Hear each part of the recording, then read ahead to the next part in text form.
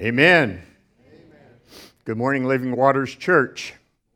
This is the day the Lord has made. Let us rejoice and be glad in it. Amen. While we were worshiping, I was reminded of Psalm 119, verse 68, that says, God is good and He does only good. That's who our God is. Amen. Well, for those of you that don't know me, I'm Dr. Lex Brown. For those of you who may be here for the very first time.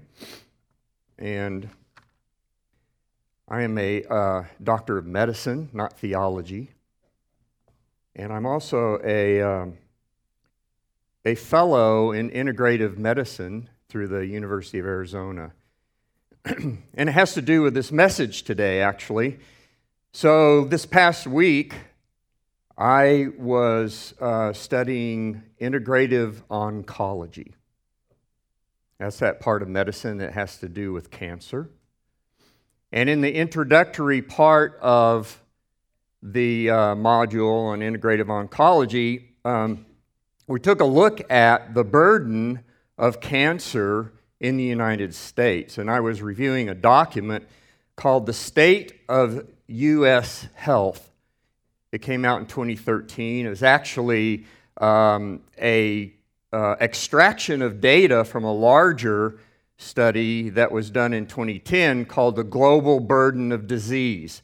It was a look at 50 countries throughout the world involving over 500 investigators, and they were gathering all the data in the world to look at the global burden of disease. And so from this giant database, they took that which was pertinent to the United States. And as I was reviewing this document, I came across a table that showed the leading risk factors for what's known as disability-adjusted years of life, which means that it's those years of life that are not healthy, either because of premature death or because of living with a disability. The number one risk for cancer, for cardiovascular disease, for endocrine disease, such as diabetes, was diet. The number one risk. So diet is the reason in the United States for the highest level of what's known as morbidity and mortality. The number two reason, which you probably could sit here and surmise, is tobacco smoking. The number three reason is a high body mass index, which is kind of a medical way of saying obesity. And then it goes on. The fourth one was high blood pressure. The fifth one was a high fasting blood sugar. And the sixth one was physical inactivity.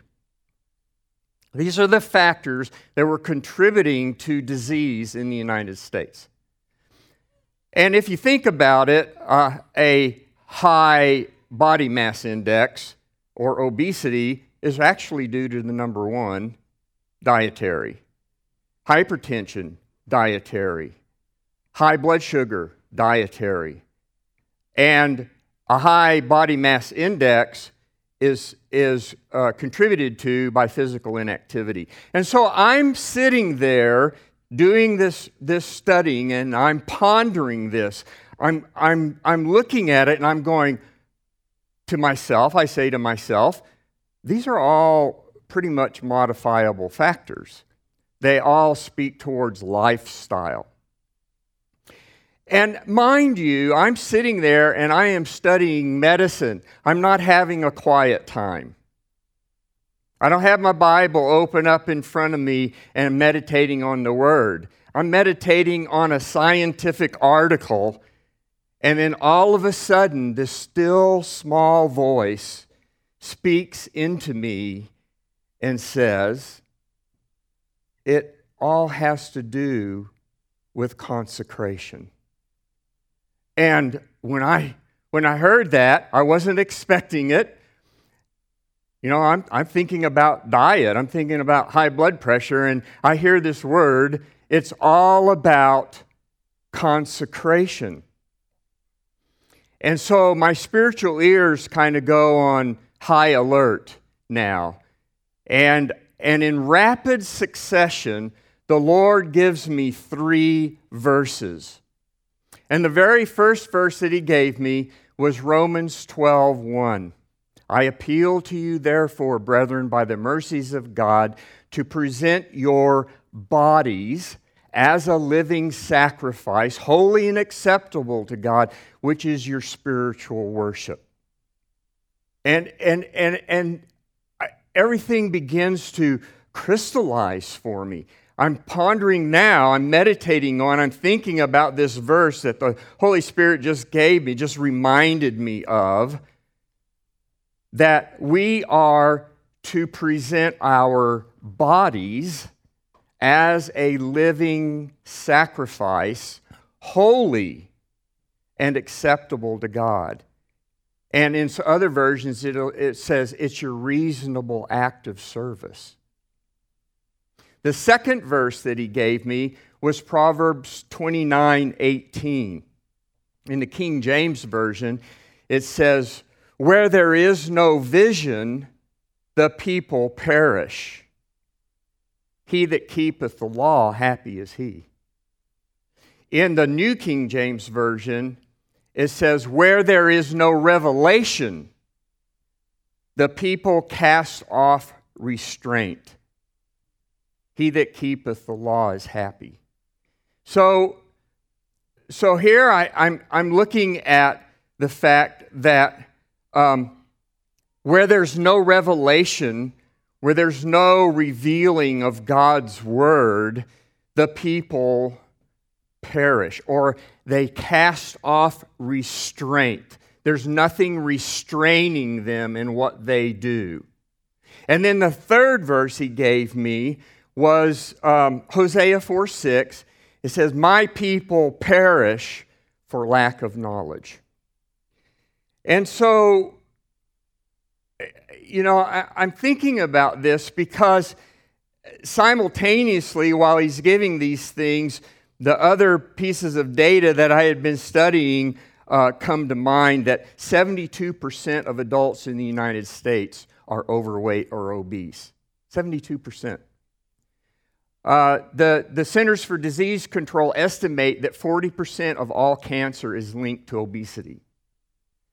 The American Cancer Society and the World Cancer Research Fund, they give guidelines for people to follow to prevent cancer. The number one guideline, right at the top of the list, is to maintain a healthy weight. And so I'm thinking about these verses that the Lord gave me and thinking about the fact that we're to present our bodies as a living sacrifice. Or another way of putting it is we are to consecrate ourselves. So there's that word that He gave me. It's all about consecration. We are to consecrate ourselves. Consecration leads to revelation.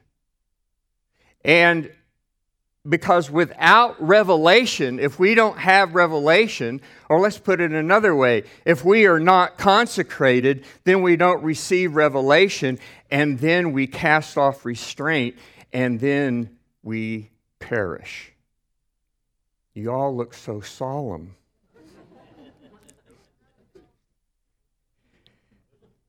I was talking to Dale before the service, and we were talking about this very thing, about losing weight. And Dale, is it okay for me to say this, Dale? Dale has lost 40 pounds. And what he said was really a confirmation of what His message is to the church today. And I was greatly encouraged by his word. So let's talk a little bit about consecration. I had to go look it up. So I went to Webster's. Consecration means to make or declare sacred, to devote irrevocably, that was in the definition, irrevocably to the worship of God. Irrevocably means it cannot be revoked. It cannot be annulled. It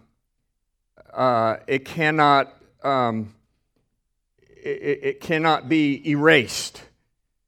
You can't go back on it. So consecration means to make or declare sacred. Sacred means to set apart. It means to sanctify, and it means to make holy. So if we are to be consecrated, that means that we are to become irrevocably devoted to the worship of God. We can't go back. We can't put our hands to the plow and then look back. It's irrevocable. That kind of consecration. And so to be consecrated means to be set apart for use by God. Consecration, church, is voluntary. And it has to be voluntary without reservation. So that goes back to Romans 12:1, doesn't it? We become a living sacrifice. The problem with living sacrifices is that they can crawl down off of the altar. So it becomes a voluntary offering of consecration to the Lord. We become living sacrifices on the altar, and we become holy and acceptable to God, which is our spiritual worship. Consecration has to be the whole burnt offering. If you go back to the Levitical law, and they talked about giving the offerings, they talk about giving the whole burnt offering. It has to be the whole burnt offering. If you go read Psalm 51, where David is confessing his sin after dallying with Bathsheba, he talks about the whole burnt offering. So when we present ourselves as a living sacrifice, then it has to be a whole living sacrifice. We can't just decide we're going to sacrifice our arm today. It has to be the whole sacrifice. We present all of ourselves to all of God. And by that, consecration necessarily leads to holiness. So, in order to be consecrated and in order to be holy, it must involve all that we are: spirit, soul, and body. It can't be anything less. Oftentimes we leave our body out of it. We reserve our body to ourselves. And I'm going to please my body. I'm going to gratify my body. Galatians 5:16 says, "But I say, walk by the Spirit and do not gratify the desires of the flesh." So we have to consecrate all of who we are: spirit, soul, and body. 1 Peter 1:15 and 16 says that as He Himself is holy, then we must be holy in all of our conduct, since it is written, "You shall be holy, for I am holy." And so the Father God, when we accepted Jesus Christ and we entered into that kingdom of light, He has called us to a life of holiness. He has called us to a life of consecration. So now we put ourselves into God's hands for Him to use as He will. The Bible talks about the fact that we can be honorable vessels in the house of the Lord, ready for the Master's use unto every good work. And so that's what consecration is. But here's the deal. Consecration is what we do. Sanctification is what He does. Turn in your Bibles. In fact, get your Bibles out. Turn to Leviticus chapter 20, and we're going to look at verses 7 and 8. So as you know, Leviticus is an enumeration of the Levitical law, the Mosaic law. And I'm going to be reading from the New King James Version, Leviticus 20, verses 7 and 8. Consecrate yourselves, therefore, and be holy, for I am the Lord your God, and you shall keep my statutes and perform them. I am the Lord who sanctifies you. In the King James Version, it says, sanctify yourselves. In the New King James, it says, consecrate yourselves. This consecrate and the Lord who sanctifies, those Hebrew words there are the same word, kadesh. And it means just that. It means to consecrate, to sanctify, to set apart. And then the holy is kadosh, and it means the same thing, but with the flavor of being holy, so that whatever is set apart unto God becomes holy for His use. And so here we have an Old Testament verse saying, consecrate yourselves, be holy. Why? I am the Lord your God, and as a result of the consecration, you shall keep my statutes and perform them, keep His word. And He said, I am the Lord who sanctifies you. So we can't make ourselves holy. We can't go and strive and groan and grit our teeth and make ourselves holy, but we can certainly set ourselves apart unto God and consecrate ourselves and put ourselves upon the altar as a living sacrifice, and then He takes on right from there and He begins that process of sanctification. Flip over to Philippians chapter 2, verses 12 and 13. So we looked at the Old Testament, consecrate yourselves, and I am the Lord who sanctifies you. And now we look in Philippians chapter 2, verses 12 and 13, and I'm actually going to pick up on the B part of verse 12. And it says, work out your own salvation with fear and trembling. The Greek word for workout is katergotsomai, and it means to work out for the purpose of achieving a result. And it's working out. It's something that's going to be visible. It's something that's on the outside.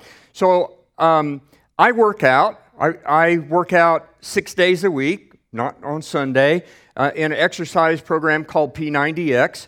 It's an hour routine. It's quite intense, and I work out in order to achieve a result.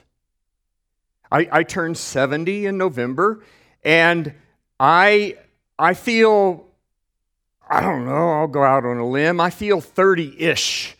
Why? Because I work out. I lift weights. I do pull-ups and push-ups and use weights, and I do plyometrics, and I do core synergistics, and what does it do for me? I notice that my balance is good. I'm agile. I have more strength than I've had before. And as I have been working out, and I work out continuously, I get stronger. I'm lifting more weight. I'm doing more pull-ups. I'm doing more push-ups. And it's because I am katergotsamayan. I am working out. Because why? I've consecrated myself. I have determined that I'm going to set myself apart to exercise 6 days a week, and on the seventh day I rest. And I expect results because of that. But look at the next verse, 13. For it is God who works in you, both to will and to do for his good pleasure. The Greek word for works is energeo, and it means to put power into, energeo, energy. God is the one who is working inside us. We work out, he works in. But when we consecrate ourselves and we determine that we are going to present all that we are, spirit, soul, and body, and we are going to work out our salvation with fear and trembling. That means we have received a salvation that is so great, so free, so mighty, so eternal, and that there's nothing in us, in our own ability to save ourselves. So now we work out through our consecration what he has already done for us with this awe and respect of who he is, and realizing all the time that he now, because we have consecrated ourselves, he has the ability to work in us, energeo, to make us willing to do his good pleasure. God thought of everything. He takes delight in every detail of our lives. He directs our steps. If we stumble, we will not fall because he holds us by the hand. That's who he is. I started out with Psalm 119, verse 68. God is good and he does only good. He has your welfare in mind. He has a plan for you. He had from the foundation of the world a destiny set for every one of you. That's who he is. That's who we consecrate ourselves to. So listen to me now, because I'm going to give you a key. There is a key to consecration. Consecration is the product of prayer. I'm going to say that again.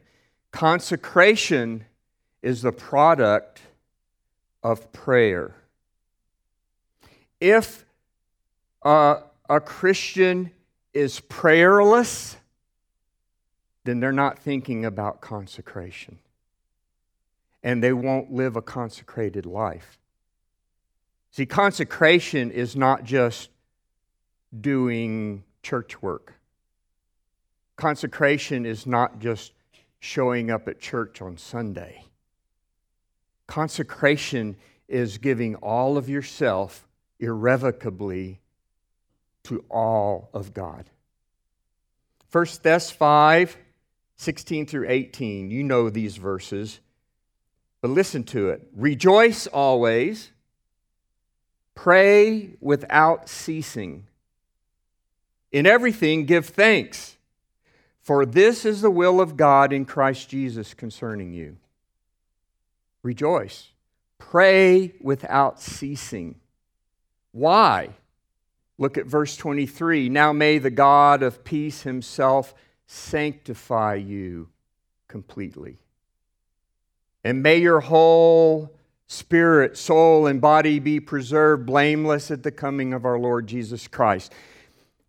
The Lord is the one who does this. He sanctifies. But we have to be rejoicing. We have to be praying without ceasing. We have to be seeking him. We have to be giving thanks to him because this is his will for us in Christ Jesus our Lord. That should characterize our lives as Christians. So prayer and consecration, they go together. They're like the two sides of a coin. And like I mentioned before, prayer, when we are praying, we are communicating with the Father. We are setting our eyes on the Father. We are in communion with the Holy One. There was a time in my Air Force career where I was I had to go do a year of remote duty in Korea, and my wife, Jeannie, stayed stateside. And so we were separated for a year. Now, this was back in the mid-1970s. And there was no such thing as smartphones and FaceTime and texting. We communicated with one another by writing letters. Remember those letters? We wrote letters every day. I loved getting her letters because they were in envelopes that had perfume in them. And I loved to see her handwriting. But most of all, I loved to hear her inner person expressed through the written word. Even though we were separated by thousands of miles, we were in communion with one another. And both of us will say to you that we grew closer as husband and wife in that year than we had in our marriage up until then. Because we were essentially praying. We were communicating, we were communing with one another, and we put our innermost thoughts and our emotions and everything that was going on inside of us, we wrote down on that paper and we sent it to one another. And in essence, we consecrated ourselves to one another. That's what we do when we engage in prayer with the Father. We are giving our Heavenly Father our innermost being, what's going on inside of us. As it says in Psalm 62, we are pouring our hearts out to God. We trust in Him at all times. Pour your hearts out to Him. That's what we do. And in that is consecration. Prayer always leads to consecration. And its goal is holiness. So when we go into our prayer closet, we are cultivating holiness. We are cultivating, we are growing ourselves in holiness in all of our conduct. Because when we go to the Father in prayer, we go in total transparency. He knows who we are. He knows our every thought. He knows every word that's coming out of my mouth before I even say it. Flip over to Luke 22. This is Jesus in the Garden of Gethsemane. See, Jesus is our example of prayer. You know the stories. You know how Jesus would go off into a quiet place to be alone so that he could pray to the Father. He prayed, he went up on a hill, he prayed all night long before the next morning when he chose the 12 disciples. Jesus said, I only say what the Father tells me to say and how to say it. Because he spent uncountable hours in prayer with the Father because Jesus was totally holy and totally consecrated. And now we find him in the Garden of Gethsemane, verse 41. I'm going to be reading from the New Living Translation. So they're in the Garden of Gethsemane, and he walks away about a stone's throw and knelt down and prayed, Father, if you are willing, please take this cup of suffering away from me, yet I want your will to be done, not mine. Then an angel from heaven appeared and strengthened him. He prayed more fervently, and he was in such agony of spirit that his sweat fell to the ground like great drops of blood. When we're consecrated and when we're praying, we have to pray with the totality of who we are. Spirit, soul, and body. Jesus did. He knelt down.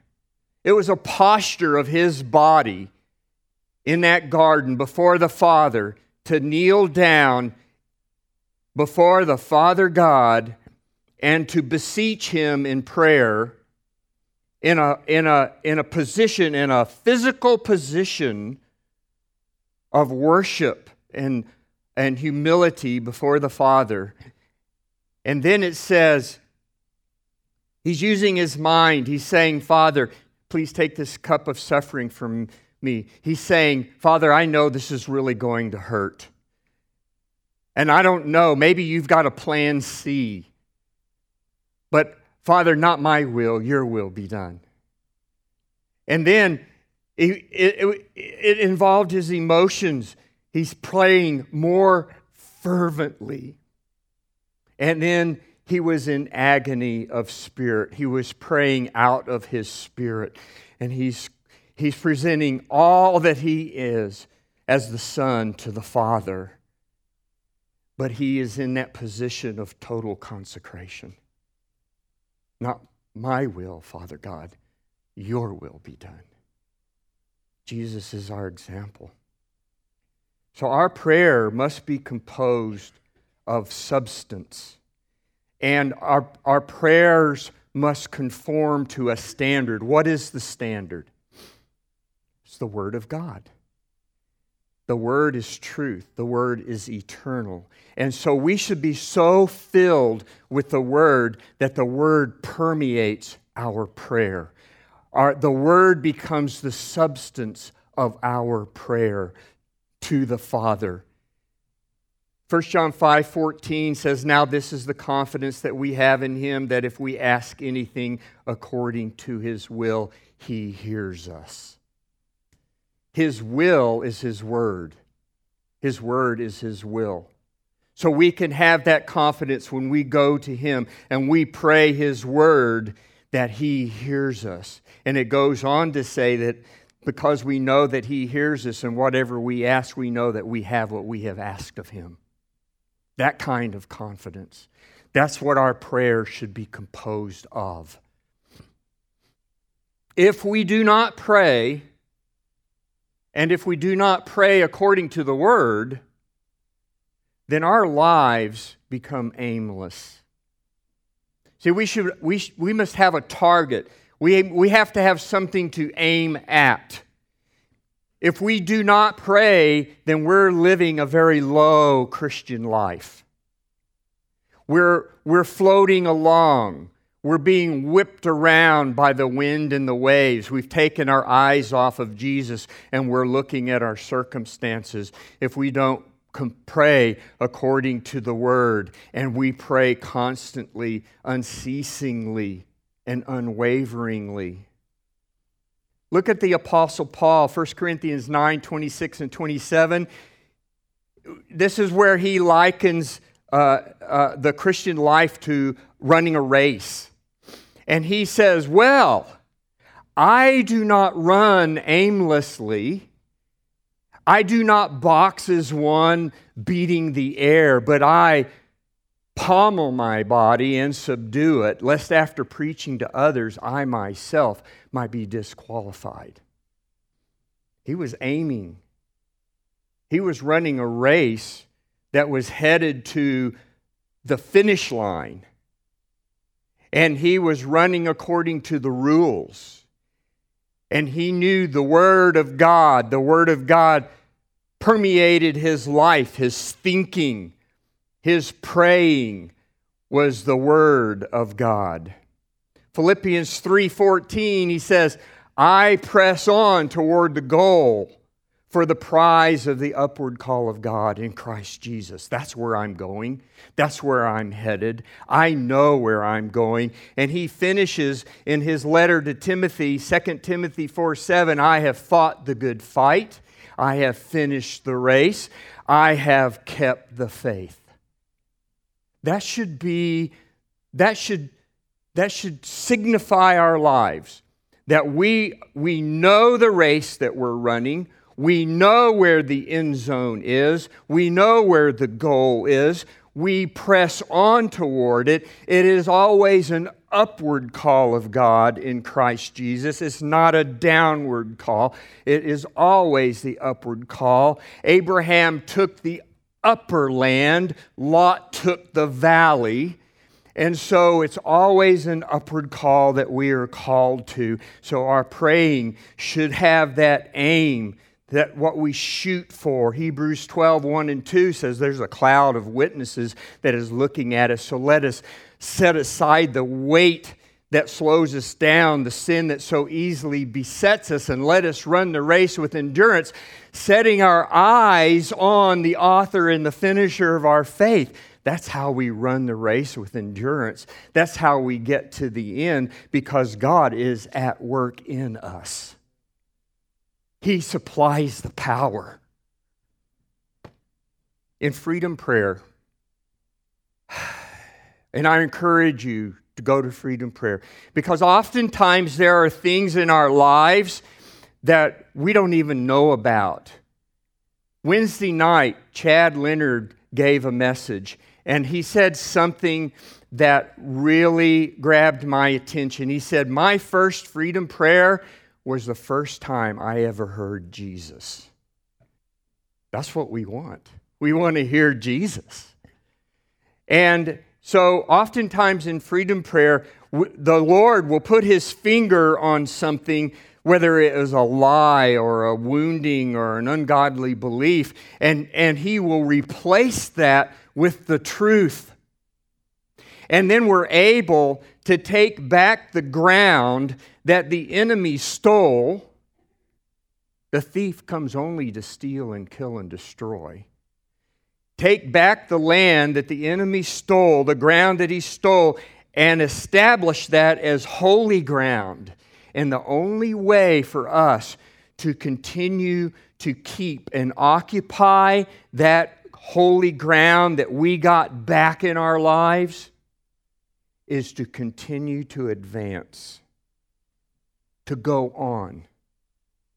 If you think about a battleground, and it is when you take ground from the enemy, in order to keep that ground that you just took, you need to continue to advance against the enemy and take even more ground in order to keep that which you have already won.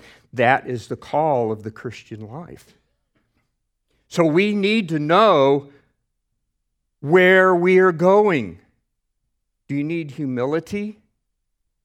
Then get in your prayer closet and say, Father, I need to grow in humility. I'm aiming at a humble life. Do you need faithfulness? Do you need steadfastness? Do you need perseverance? Do you need to forgive? Any of those things is where He is going to be at work in you in order to make you like His Son. When I flew the F-117, and we would go jump in our airplanes, we had 2,000-pound bombs, laser-guided bombs on them, and our commander didn't say, "Okay, boys, launch." Launch where? He didn't say just go. We always had a tasking order, and in that tasking order was what was known as a DMPI, the desired mean point of impact. And we would take off, and we would fly a prescribed route, and we would be aiming at a precise target. It was defined by latitude, longitude, and I would be approaching the target, and I would turn on my sensor display, and I had a forward-looking infrared radar. I had a downward-looking infrared radar. I had GPS in the later versions of the airplane, and I would look in my sensor display, and there would be a crosshair that's sitting right on top of that DMPI. And I could see it with the infrared. And I would approach that, and there would come a point where I would consent, and the computer would release a 2,000-pound bomb, and it would follow the laser that was illuminating the target, and it would go and it would land right smack dab in the middle of that dimpy. Our Christian lives should be on the same order. We should be laser focused on how the Lord wants us to consecrate our lives and to be laser focused on the target that is going to mold us into His image. When we do that, when we give all of ourselves to God, He will give all of Himself to us. Romans 8:32, He who did not spare His own Son, but gave Him up for us all, will He not also give us all things with Him? That's the promise, church. So that brings us full circle. You knew I was going to do this, didn't you? We're coming back to diet and obesity. Hey, after all, I'm a doctor of medicine, not theology.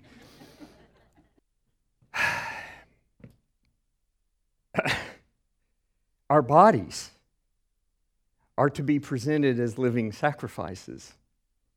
Our bodies are to be consecrated.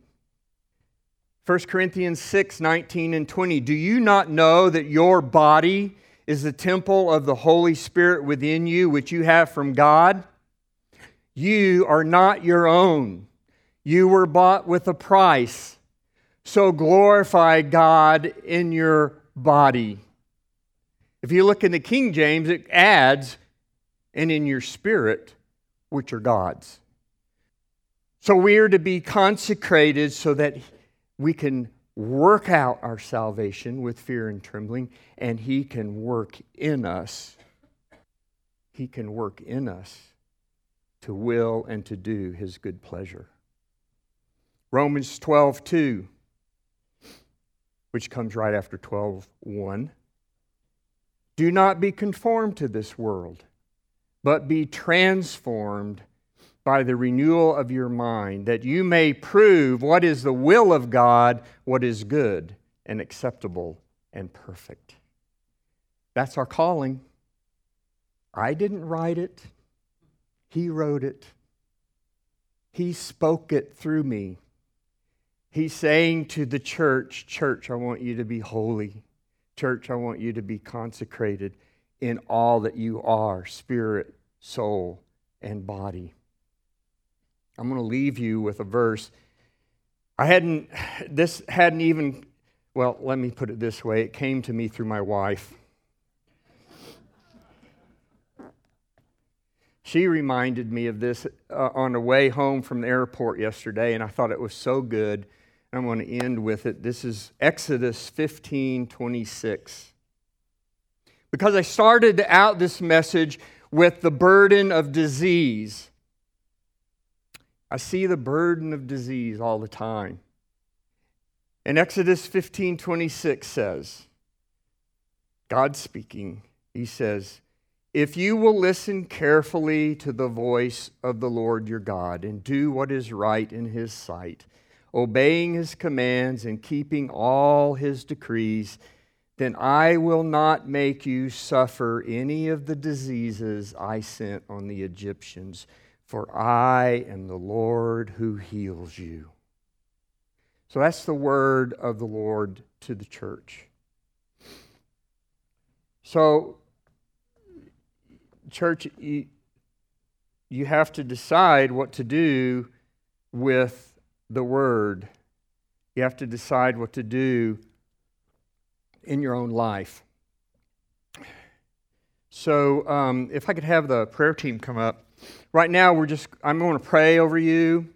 And if you want to come up and pray with someone on the prayer team about a consecrated life, if any other thing that you want to pray about so that you can go on to holiness, go on to a consecrated life, and see the Lord begin to work signs and wonders and miracles in your life. Not only in your life, but in the life of the church, because we are the church.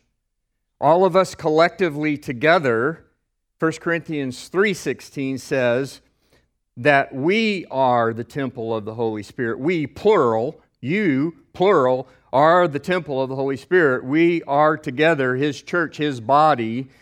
And so I want to give you the opportunity to come up and pray as I pray over you. For everybody that's listening to the message or looking at the message, this is for you too. It's a time of consecration. It's a time to come before the Lord and present all of yourself to all of Him. So pray with me. Father God, I thank you for your word. I thank you that your word is living and it is active. I thank you that you are at work in us, both to will and to do your good pleasure. So we want to work out our salvation with fear and trembling. We want to feast our eyes, fasten our eyes, fix our eyes on you and never waver. Always looking to you because you began our faith and you will finish our faith. You are going to receive us into eternity. We want to be meat for the Master's use. We pray, Father God, that your kingdom come and your will be done on earth, just as it is in heaven.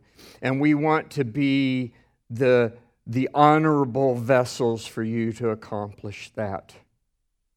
And we want to be well, Father God. We want to be well in spirit. We want to be zealous in our spirit. We want to be well in our emotions and in our mind. We want to be well in our bodies. Even though our bodies are corrupted, you are going to give us new bodies, but you are for our bodies. You made us, you created us, you knit us together in our mother's wombs. We are your workmanship, created in you for good works that you prepared beforehand that we should walk in them. That's what we want to do. So, Father, we present ourselves right now as a living sacrifice, holy and acceptable to you, because that is our reasonable worship. We pray all of these things in the name of the Lord Jesus, who died for us, who sweat drops of blood for us in the Garden of Gethsemane. In His name we ask. Amen and amen. Hello, this is Robert Richards, and you're listening to The Waterhole, our weekly broadcast, which is now available on iTunes and all major podcast platforms. You can also watch the weekly video broadcast on our YouTube channel. Links in the description. I pray this has been a blessing to you, and if you've enjoyed this message, please share this with a friend. God bless you, and remember, no matter where you are and what you've done, Jesus loves you.